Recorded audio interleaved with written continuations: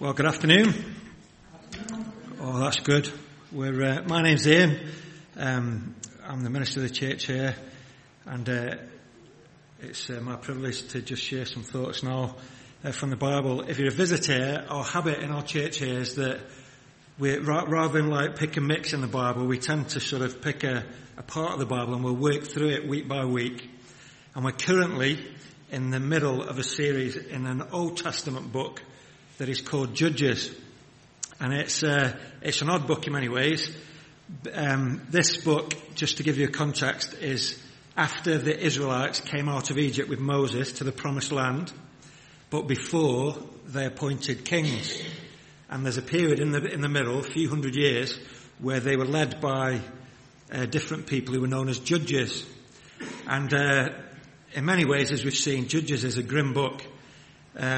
It's a real downward spiral of messy, dysfunctional stuff going on. I think if you read Judges and then read today's newspaper, there wouldn't be a lot of difference between the two. To be honest, there's a lot of interesting stuff goes on. Last week, Jai introduced us to one of these judges called Jephthah. And today I want to look at what happens in his life. We were introduced to him last week, but we're going to think about what happened in his life. And in many ways, it is a tragic tale. Does this work, this thing, or I'll let you do it? There you go. I just said that, didn't I? Anyway, Jephthah, a tragic tale. If this part of the Bible is significant for me, because when I was younger, I was in a church where I grew up in the northwest. I grew up in Wigan. I was part of a church. And in my late teens, I was asked if I would lead a small discussion group, a little Bible study in the church. I was very young. I was quite daunted. The first time I'd been asked to lead a little group in the church as a young person. And they gave me this passage. I mean, they might as well have put a picture on the wall of me and thrown darts at it. Because it's a really difficult passage, this. In the church then, we were actually going through a New Testament book called Hebrews. And in chapter 11 of Hebrews, there's a whole list of the history of the Israelites. And Jephthah is mentioned just by name. It doesn't say anything about him, but he's just there in a name. And it just fell on that week. We were up to Jephthah and they said, can you lead a discussion on this man Jephthah? He ends up sacrificing his only daughter. I can't remember how the discussion went, but I do remember being deeply troubled by this man. It's a tragic tale. Now, I think you'd agree that we're familiar in our culture with the idea in literature of a tragedy. Shakespeare wrote tragedies, tragic stories. And before him, the Greeks made tragedies almost into a kind of art form.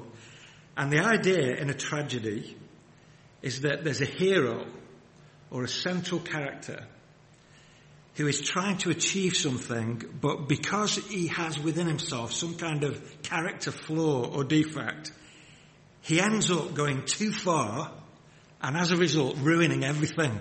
That's why it's a tragedy, isn't it? One writer says this: the heroes of Greek tragic dramas, they rose too high, they grew too confident, they flew too free, until one fatal misjudgment or mistake unravelled all that they had so diligently achieved. That's a great summary of a tragedy, isn't it? One great example from Greek mythology. You might know the story of a man called Icarus. Do you know that story? His father, Daedalus, was an inventor, and the father and son were in captivity on the island of Crete. And Daedalus, his dad, was an inventor. And so he made, for him and his son, wings stuck together with wax. And he gave his son a little lecture. And he says, son, follow me. Don't fly too high, because the sun will melt the wax. And don't go too low, or you'll fall into the sea. Just follow me. I looked it up on Wiki, because it's right Wiki, isn't it? This is what it says on Wiki. I love this quote. Overcome by the giddiness that flying lent him. Imagine, I can fly. Overcome by the giddiness that flying lent him, Icarus soared into the sky, but in the process he came too close to the sun, which due to the heat melted the wax. Icarus kept flapping his wings, but he soon realised he had no feathers left and that he was only flapping his bare arms. And so Icarus fell into the sea. He got giddy. He got too excited. He went too far. That is the essence of a tragedy. Going too far. The central hero always goes just that little bit too far. We know it in life, don't we? You watch soap operas on TV, you can watch Corrie, and it'll be like, oh man, I wish he just went too far and ruined everything. If only. They didn't need to do that. Jephthah is the central character in these chapters we're going to look at, but there are 3 distinct episodes here that all have tragic consequences because someone went too far. Here's a little overview of what we're going to do, and you can settle down now. There's 3 sections here. We're going to look at chapter 11, 2 sections, and then we'll get into chapter 12. The first part is about Jephthah's careful diplomacy, and we'll get into that in a moment, with the king of Ammon. I'll explain that. And then we'll see the rash promise that he made to God about his daughter. And then lastly, and probably more briefly, in chapter 12, we'll think about his brutality towards the Ephraimites who criticised him. So 3 sections, all of them tragic, because someone goes too far, that little bit too far, and it all ends in tears. So 3 things, and then we'll wrap up at the end with some concluding thoughts. So first of all, the tragedy of restless greed. Last week, Jai showed, keep pointing at him here, Jai showed how Jephthah became the leader of this part of the people of Israelites, the Gileadites.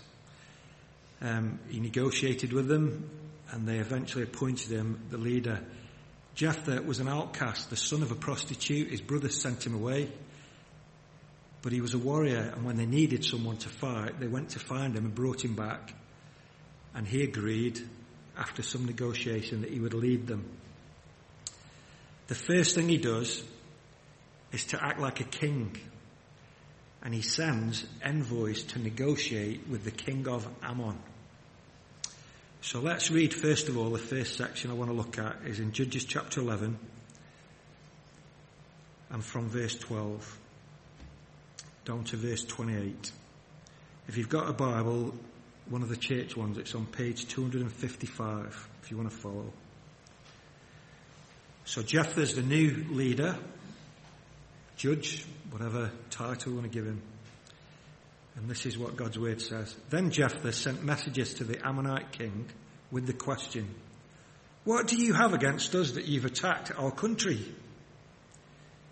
The king of the Ammonites answered Jephthah's messengers, "When Israel came up out of Egypt, they took away my land from the river Arnon to the river Jabbok, all the way to the Jordan. Now, give it back peacefully." Jephthah sent back messengers to the Ammonite king, saying, this is what Jephthah says, "Israel did not take the land of Moab or the land of the Ammonites. But when they came up out of Egypt, Israel went through the desert to the Red Sea and on to Kadesh. And then Israel sent messages to the king of Edom, saying, 'Give us permission to go through your country.' But the king of Edom would not listen. They sent also to the king of Moab, and he refused, so Israel stayed at Kadesh. Next, they travelled through the desert, skirted the lands of Edom and Moab, passed along the eastern side of the country of Moab, and camped on the other side of the river Arnon. They did not enter the territory of Moab, for the Arnon was its border. Then Israel sent messengers to Sihon, king of the Amorites, who ruled in Heshbon, and said to him, "Let us pass through your country to our own place." Sihon, however, did not trust Israel to pass through his territory. He mustered all his men and encamped at Jahaz and fought with Israel. Then the Lord, the God of Israel, gave Sihon and all his men into Israel's hands, and they defeated them. Israel took over all the land of the Amorites who lived in that country, capturing all of it from the river Arnon to the river Jabbok and from the desert to the Jordan. Now, since the Lord, the God of Israel, has driven the Amorites out before his people Israel, what right have you to take it over? Will you not take what your God, Chemosh, gives you? Likewise, whatever the Lord our God has given us, we will possess. Are you better than Balak, son of Zippor, king of Moab? Did he ever quarrel with Israel or fight them? For 300 years Israel occupied Heshbon, Aroer, and the surrounding settlements, and all the towns along the Arnon. Why didn't you retake them during that time? I haven't wronged you, but you are doing me wrong by waging war against me. Let the Lord, the judge, decide this dispute this day between the Israelites and the Ammonites. The king of Ammon, however, paid no attention to the message Jephthah sent him. Am I bothered? Do I look bothered? That's his response. Well, in verse 12 he asked the question, the king of Ammon is wanting the land that they now possess. And Jephthah asked him a simple question, why are you attacking us? What's your problem? And the king of Ammon gives a very interesting reply, and effectively says, that land is mine. It was mine, and I want it back. And he knows the history of how Israel came out of Egypt, but he puts a twist on things by suggesting that Israel has stolen this land from the Ammonites. At this point, Jephthah does not want to fight, and he acts like a very careful diplomat, and he tries to win this battle with arguments and words rather than fists and swords. And his arguments are devastating. Just give me another slide in. He basically says to the king of Ammon, your history is wrong, your theology is wrong, your attitude's wrong, and your timing's out, mate. That's what he basically says to him. First of all, your history's wrong. Israel is not the aggressor here. I need to just show you a little map. Can you see that? Because it's not good with the lighting, is it? This is a map of Israel. Let me just put a light on. There's meant to be a different colour in there. Can you just about see it? That darker colour is really what became Israel, the promised land. There's Ammon, and he's Edom and Moab. The Israelites came from Egypt down here, through the desert, and they didn't come into the west of the land. They actually came this way. Do you remember what he said? We sent a message to the king of Edom saying, let us travel through your country. He said no. We sent the same message to the king of Moab. He said no. So what we did was, we skirted round the sides of their countries. We got to the river Arnon, which is that blue line there, and we camped there. And then we sent a message in exactly the same way to Sihon and said, can we pass through your country, mate? It wasn't Ammon. This was Amorite land, this bit on the east of the Jordan. Can we go to your country, mate? He didn't even send an answer. He just sent his army. And we flattened him. So actually, we didn't rob the land off anyone. We wanted to pass through it peacefully. He came to us wanting to fight. We beat him. This land of the Amorites is ours. Ammon, you never even owned this land, mate. Your history is very mixed up. And ever since then, that strip of land between the Jabbok River and the Arnon River has been ours. Not because we were being aggressive, but because they wouldn't let us pass through peacefully and wanted to smash us.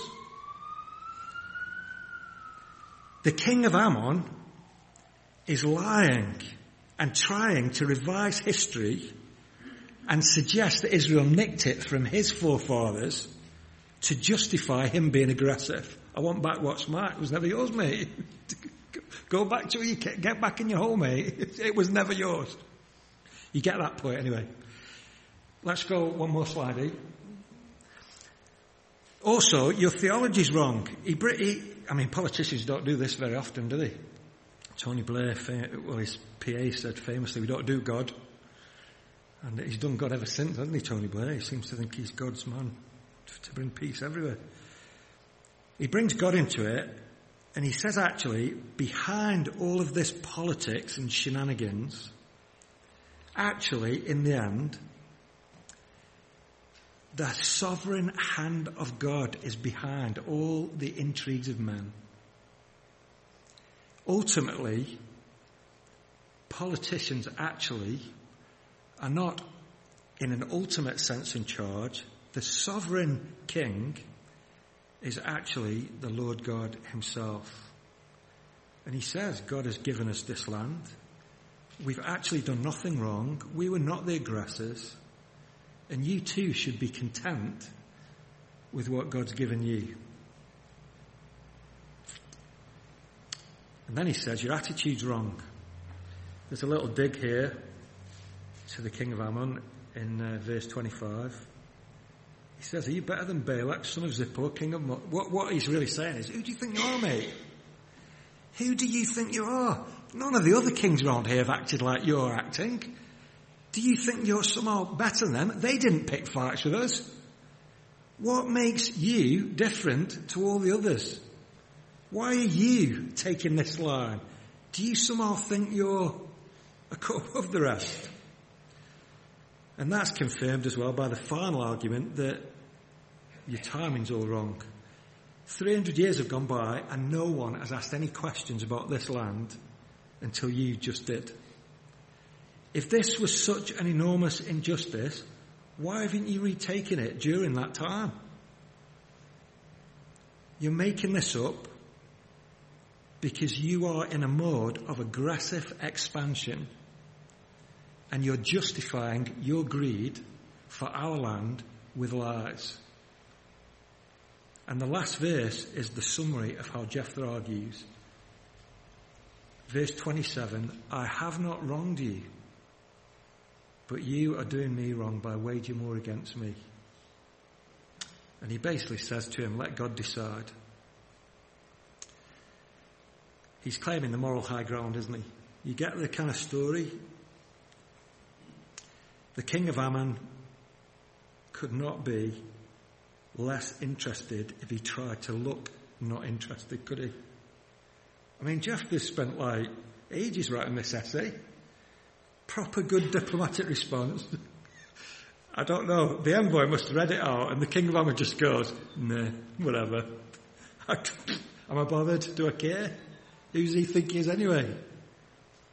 The king of Ammon paid no attention to the message Jephthah sent. He doesn't want to listen to reason. He doesn't want to listen to God. He wants land and power and expansion. And he goes a little bit too far. I want to suggest to you that his greed, his restless greed, makes him blind. And the tragedy is that in the end it costs him everything. In the ensuing battle, God does give the Ammonites into Jephthah's hands. And it says in verse 30, it speaks in verse 33 of devastation. 20 towns devastated. Ammon was utterly crushed. One of the lessons for us, why am I saying all this? It's not just history lesson. One of the lessons for us is to see something of how our own desires sometimes can blind us. They can sometimes blind us even to basic common sense.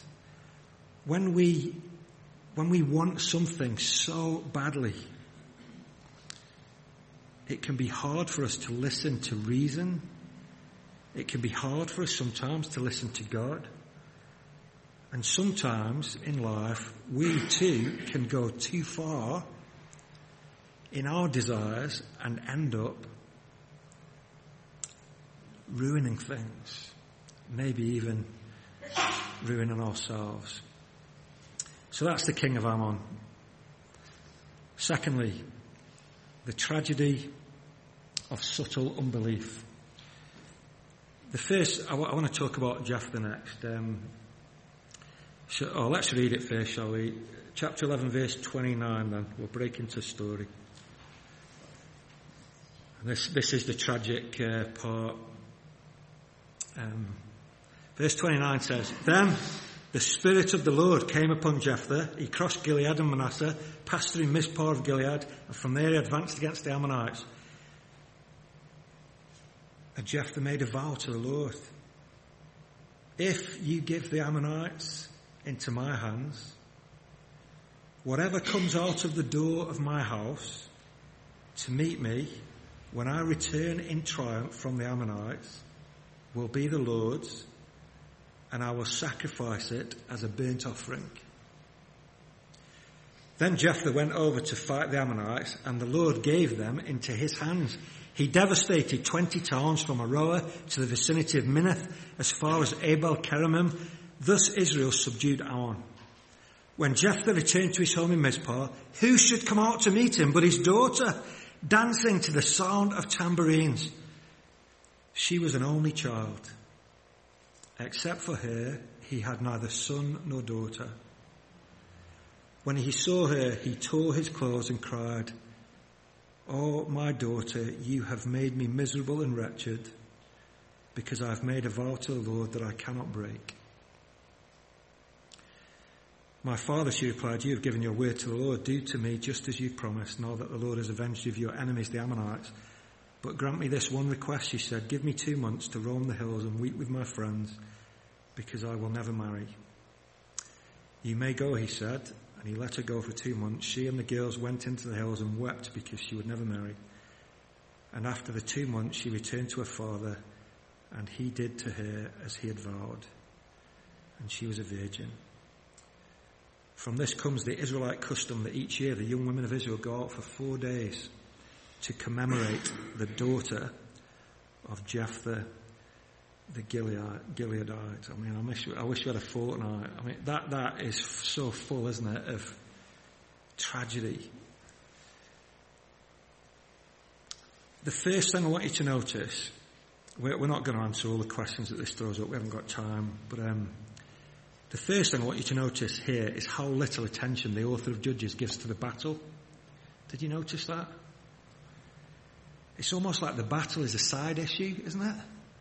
We've had this long diplomacy, and then the king of Ammon comes and there's a massive fight, and it says that the Spirit of the Lord comes on Jephthah. He's got momentum with him, he's gathering his men, and in between he makes this vow, if you'll give me victory. And then in verse 32, it's like a little battle sandwich with Jephthah's vow in the middle. And then he goes to fight. 2 verses, that's all we get. 20 times. I mean, you could write 10 chapters on that. The passage doesn't focus so much on the big stuff, the battles, but it focuses on the man and his heart.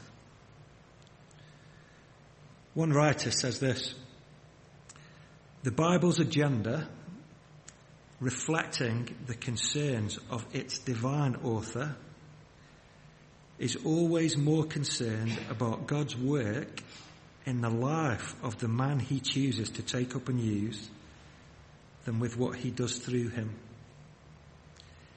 In our activist age, we need to be reminded often that what we are before God is more important than what we accomplish for him.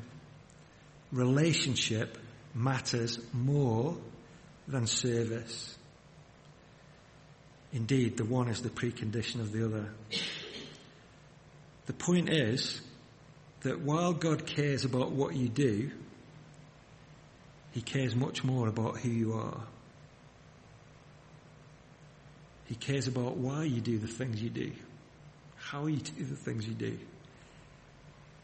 He's not just interested in what you do, he's interested in your heart, your desires. I think when we look at things in that way, we can see what the author's trying to do, and we can see that Jephthah is very mixed up. At first, he sounds very pious, spiritual. Verse 27, he seems to sound very confident to leave it all with God, let God decide between us. But it's big talk, isn't it? Then we read that the Spirit of the Lord came upon him. He's empowered as he motivates his army. He has the wind in his sails. He has momentum. And yet, he's still not sure that God is truly with him. And the clue is always in the little word, if. If you'll give the Ammonites into my hands, this is what I'll do for you. If. He so desperately wants victory, doesn't he? He wants to be thought well of as a leader. His fear seems to be that all the power that he's now successfully negotiated for himself will be gone. If he loses this battle, he's an embarrassment. His primary concern here seems to be that he's not embarrassed and rejected and loses things. Rather than his concern being for God's honour, he's really thinking about himself. He's using pious language. He sounds very spiritual, but actually, he's only thinking about me, myself, and I. And for Jephthah, there's a pattern here. Last week, Jai was saying, he negotiated very hard with the Gilead elders to get the top job.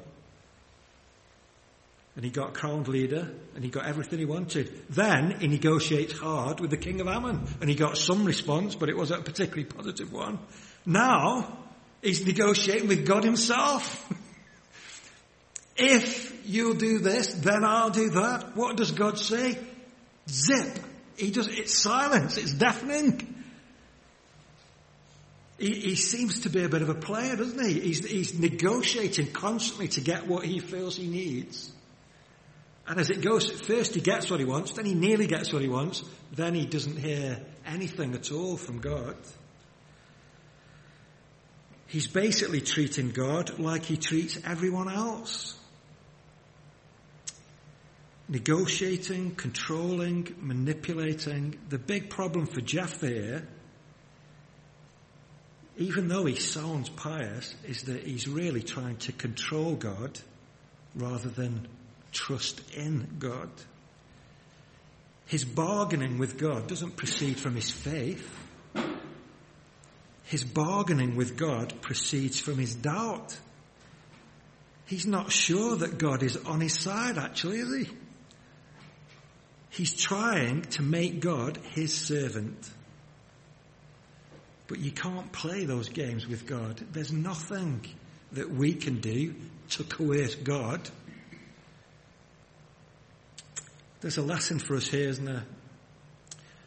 Sometimes as Christian people we can say that we believe in God's unconditional love. And yet so often we fall into the trap of living in a way that is really making bargains with him that always seem to start with the word if. Oh God, if you, then I will. The root of it is that we don't actually really believe that he cares. The tragedy in this is that Jephthah didn't need to make a vow. He went too far. God was already with him. God did, in fact, love him. God was being faithful to him and to his people. But Jephthah, I don't know if I want to be too hard on him, he's a product of his time, isn't he? He worships God like a pagan. They're in the promised land, but they've been Canaanized. He's meant to worship God, and he kind of does with his words, but in his heart, he's behaving like a pagan. He wants power control, prestige. And he thinks that God is only there to give him those things. He's a warrior. He's a big, strong, fighting man. But actually, in his heart, he's enslaved by his own selfish desires and ambition. And the end of the story is so tragic, isn't it? The writer seems to underline the fact that this is his only daughter. I don't think the daughter cares that he's won a battle. I think she just loves him because he's his dad. Dad's coming, he's won. She runs out to meet him, dancing with tambourines, and the writer underlines it by saying she was an only child. And when he saw her, he said, "You have made me miserable." I mean, she hasn't made you miserable, mate.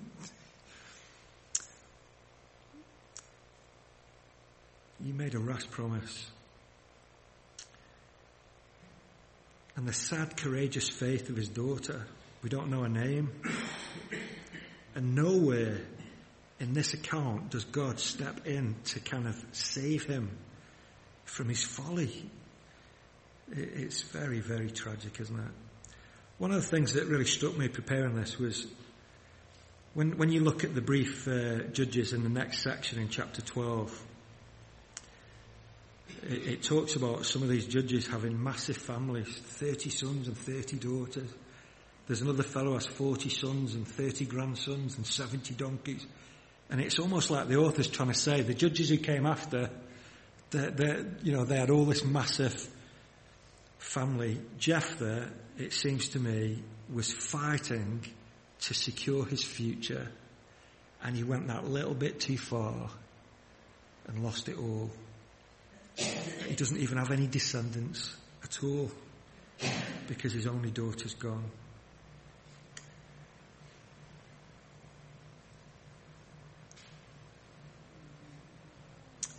The potential. Jephthah, it's like a rags to riches story.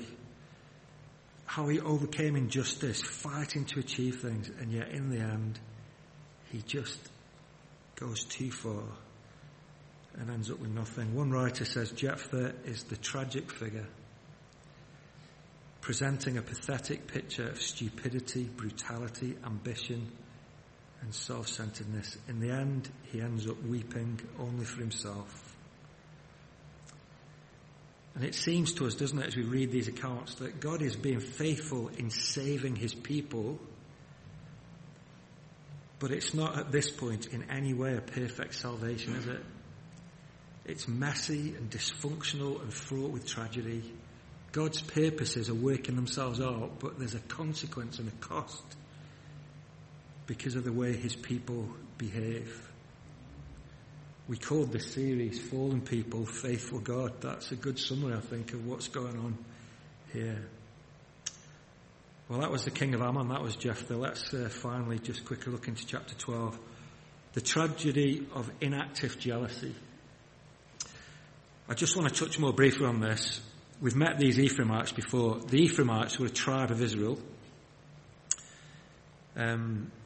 Joseph was one of the 12 sons of Jacob, but he wasn't given land as a tribe, but his sons were. So there's two tribes, Ephraim and Manasseh.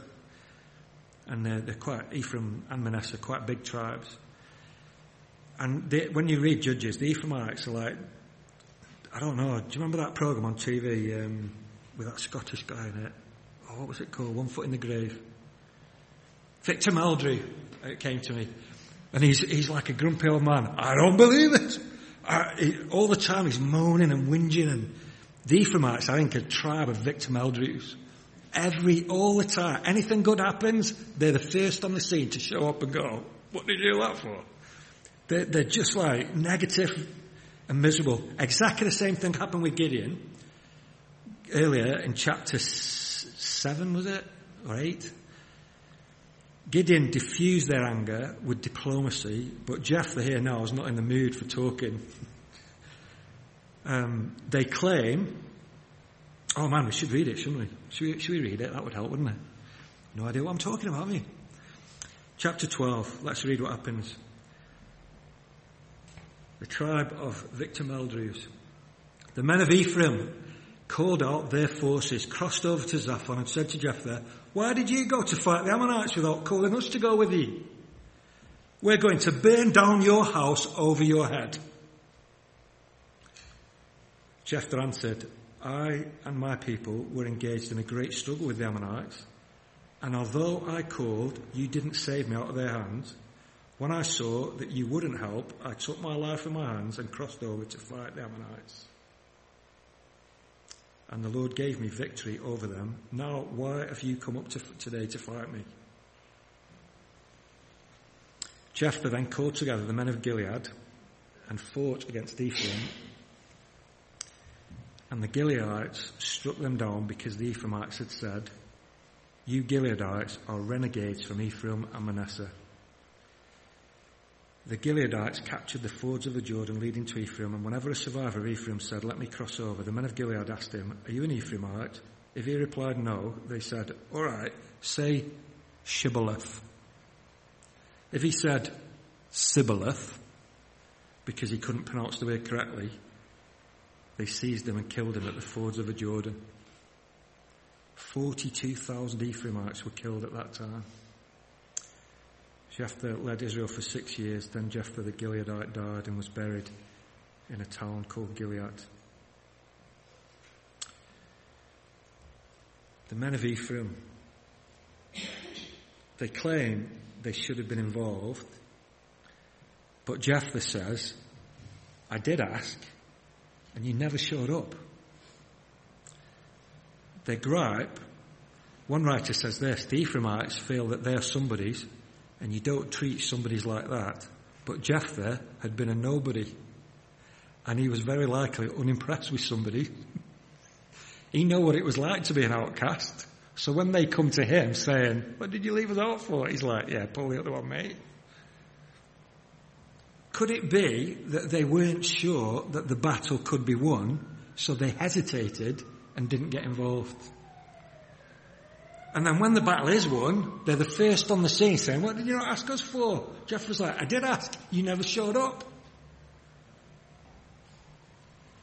But in verse 4, there's a suggestion that there's a bit of prejudice mixed in there.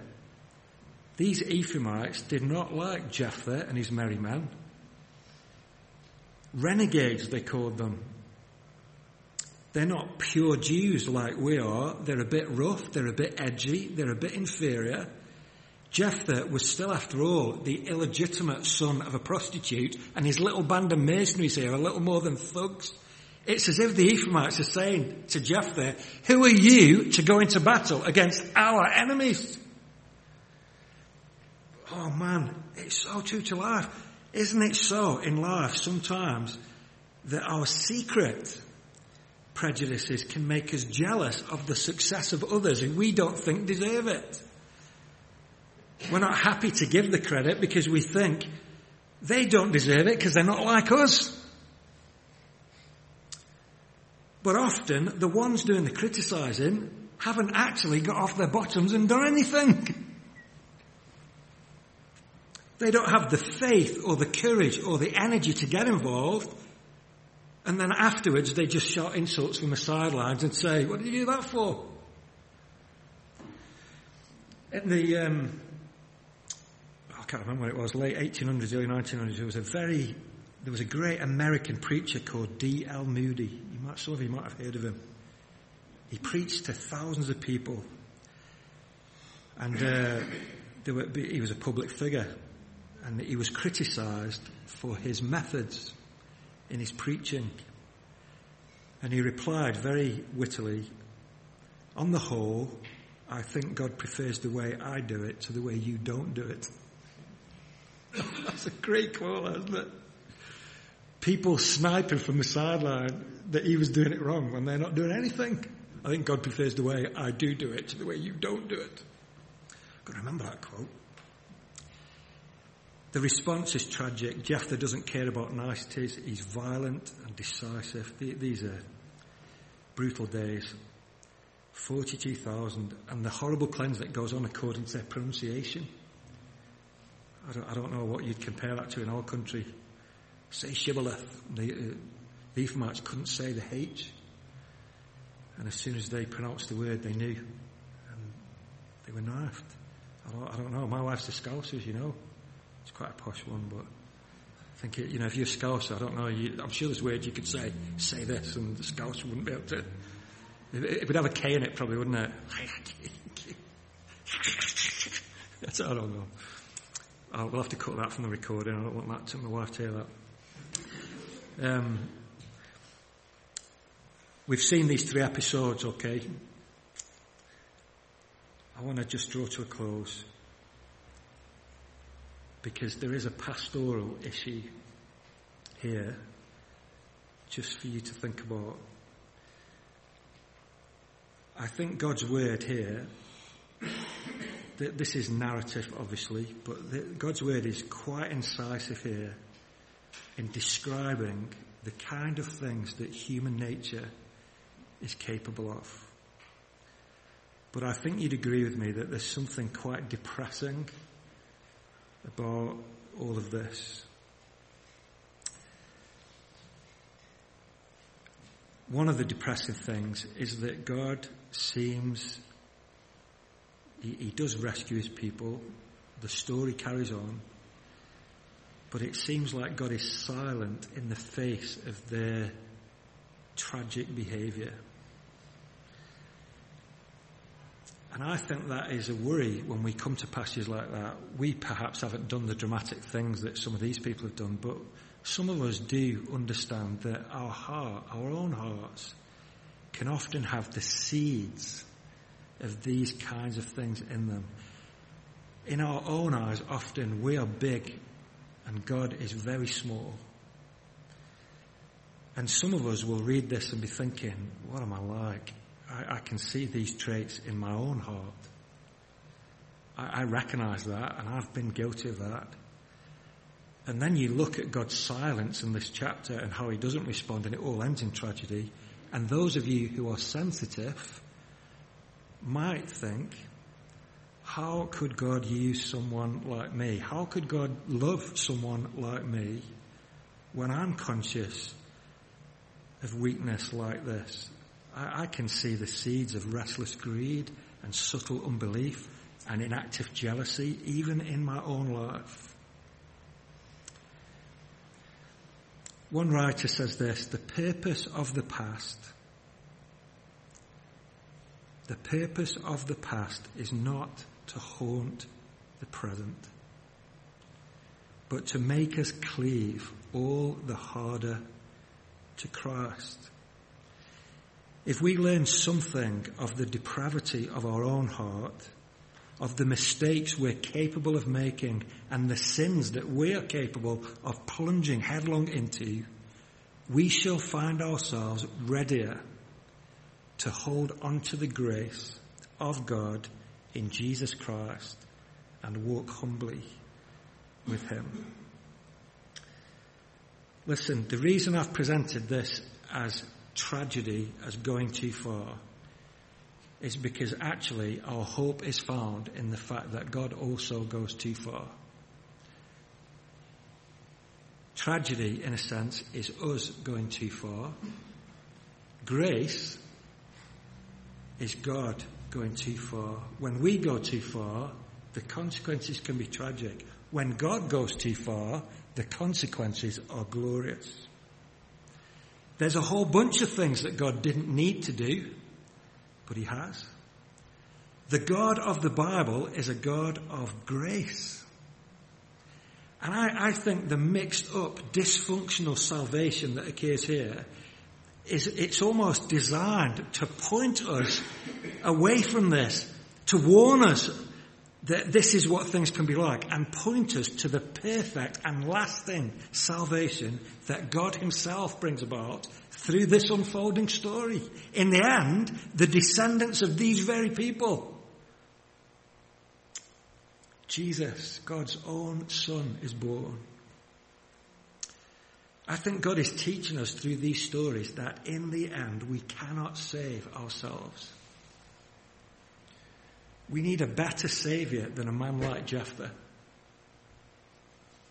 When we go too far, God goes even farther in sending his own son to be the perfect human being.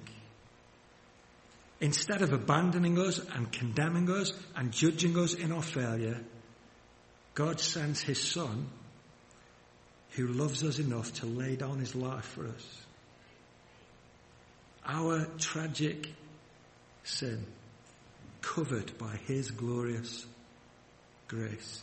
He is kind to us when we're not kind. He loves us when we don't love. He gives us what we don't deserve. He picks up the pieces that we so often drop. His grace goes further than our sin. I think one of the keys here, what we want to know is, what do I do with that? How do I respond to that? One of the keys here, I think, is how you see God and you. None of these men, in these accounts that we read, none of these men thought they were as bad as they really were. And as a result, I don't think any of them realised how good and gracious God is either. They were too big and God was too small. A friend of mine posted this on his blog this week. It's not my words, but let me read to you. I thought this was very profound, very counterintuitive, if you like. This is what he wrote. We live in a psychotherapeutic culture which constantly seeks to bolster our self-esteem by assuring us how good we are by nature. In contrast, the gospel demands that we face up to the reality of just how wicked and evil we are by nature, and therefore how much we need the grace of God and his forgiveness and mercy through the Lord Jesus. Rather than leading to despair, accepting the truth about ourselves is ultimately liberating, because we will never then be taken by surprise by the wickedness we unearth in our hearts and that manifests itself in all our temptations. The king of Ammon thought God was irrelevant, and it made him restless and greedy. Jephthah wasn't sure whether God loved him, and it made him anxious and controlling and selfish. The Ephraimites thought they were somebodies and that God owed them things. In fact, God owes us nothing, but goes way too far in giving us everything. Listen, when we get God wrong, we will always go too far, somehow. So how do you see God?